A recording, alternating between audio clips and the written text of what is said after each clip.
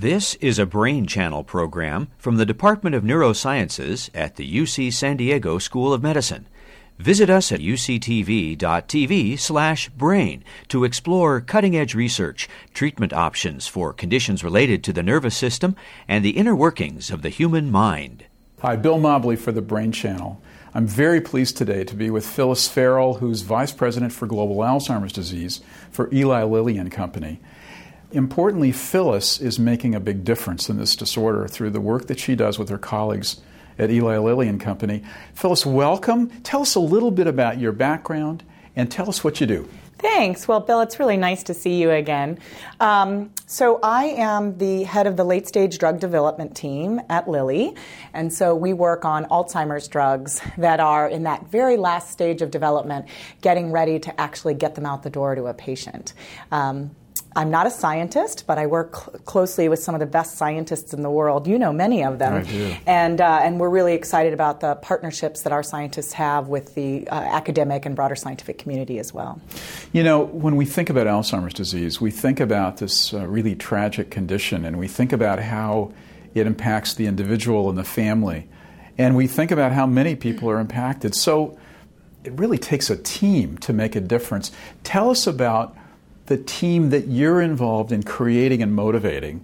And where are we going to go? We talked about this goal of curing Alzheimer's disease. Where are we going with that? Give us the lay of the land, if you will. Right. So there are millions of people affected with Alzheimer's disease. They think it's about 5 million in the U.S. alone. And you're right. I mean, this is a devastating illness for patients, for their families. I mean, it's a disorder that affects the entire family, as many know. And it's actually going to bring our healthcare systems around the world to their knees if we don't do something about this disease quickly as the baby boomer generation ages.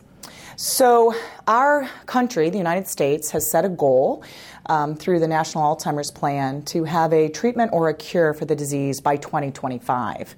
Now, that's a very aggressive goal, and there's a lot of alignment and collaboration and work that has to be done, both within the pharmaceutical industry, but also together with our healthcare system partners, policymakers, physicians, of course, and their families, advocacy groups. So the team that I lead and the way that we structure things at Lilly is actually cross-functionally just like that.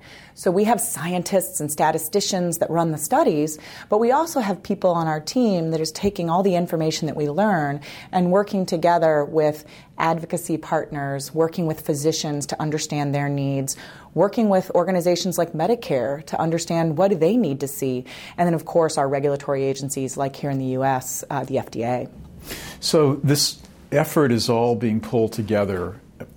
Give us your sense about where we stand. I mean, is 2025 reasonable? Are we going to get there and achieve that goal? And if so, how are we going to do that? So our goal at Lilly, we aligned with the national goal, is to make Alzheimer's dementia preventable by 2025.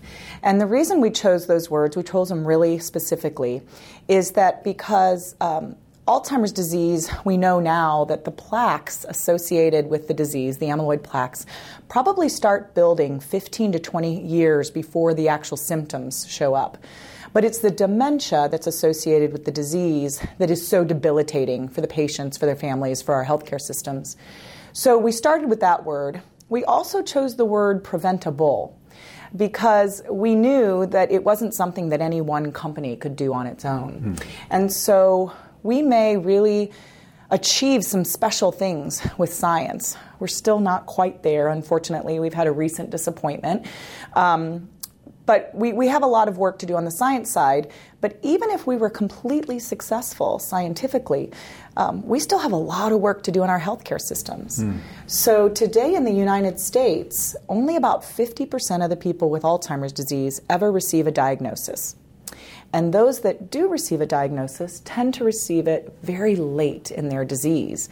And because this next generation of drugs is actually looking at slowing the progression of the disease, if you're diagnosed too late, you won't actually be able to benefit.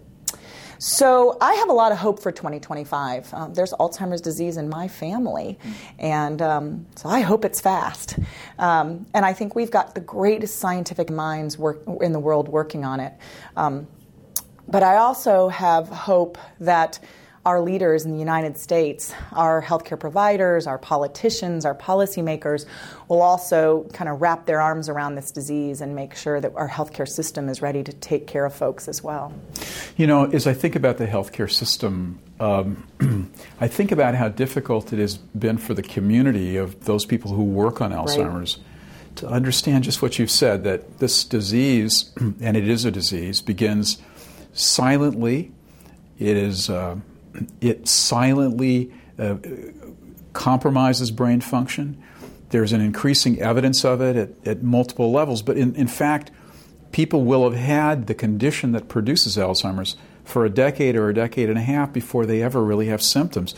So not only do we have to think of the science differently, for example, looking toward prevention and certainly looking toward early treatment, we're going to have to convince the healthcare system that we should be doing that, and that the investment in research and care needs to begin at a time when people look pretty darn normal. Right. What's your thought about that? Well, we see the problem in enrolling patients in clinical trials. In fact, I'd tell you we had a lot higher success rate of getting to that 2025 goal if we had more people talking to their physicians today about the symptoms that they were worried about. Right. And so one of the real big innovations that we've had in the field recently is the ability to actually see the plaques in the brain in a living person. So it used to be in order to do that, you actually had to do a brain biopsy. And of course, many people don't volunteer for brain biopsies. Right. But now we have these wonderful technologies that allow through a PET scanner to see amyloid plaque in the brain. And so with the advent of that, we've learned now how early these symptoms start. So I think the other thing that's done is something we hear from patients is they know that they're not crazy now. They know they're not weak. Sometimes with Alzheimer's disease, as we see with other mental illness, there's a lot of stigma that because it's not something that can be measured like blood glucose or HbA1c or even cholesterol, they feel like a brain illness means they're weak. But now they can actually see a picture that shows that there's something real, a real disease, to your point, that's going on in their brain.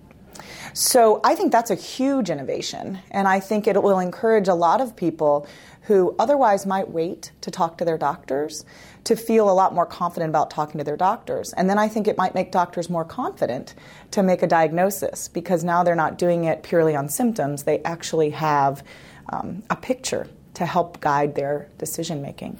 You know, as we move through the next decade or 2 decades, the notion of personalized medicine, of better quality medicine is going to come forward, and we're going to have the ability to do much more than we can right now. But what about those people who actually, those internal medicine people, those family practice people?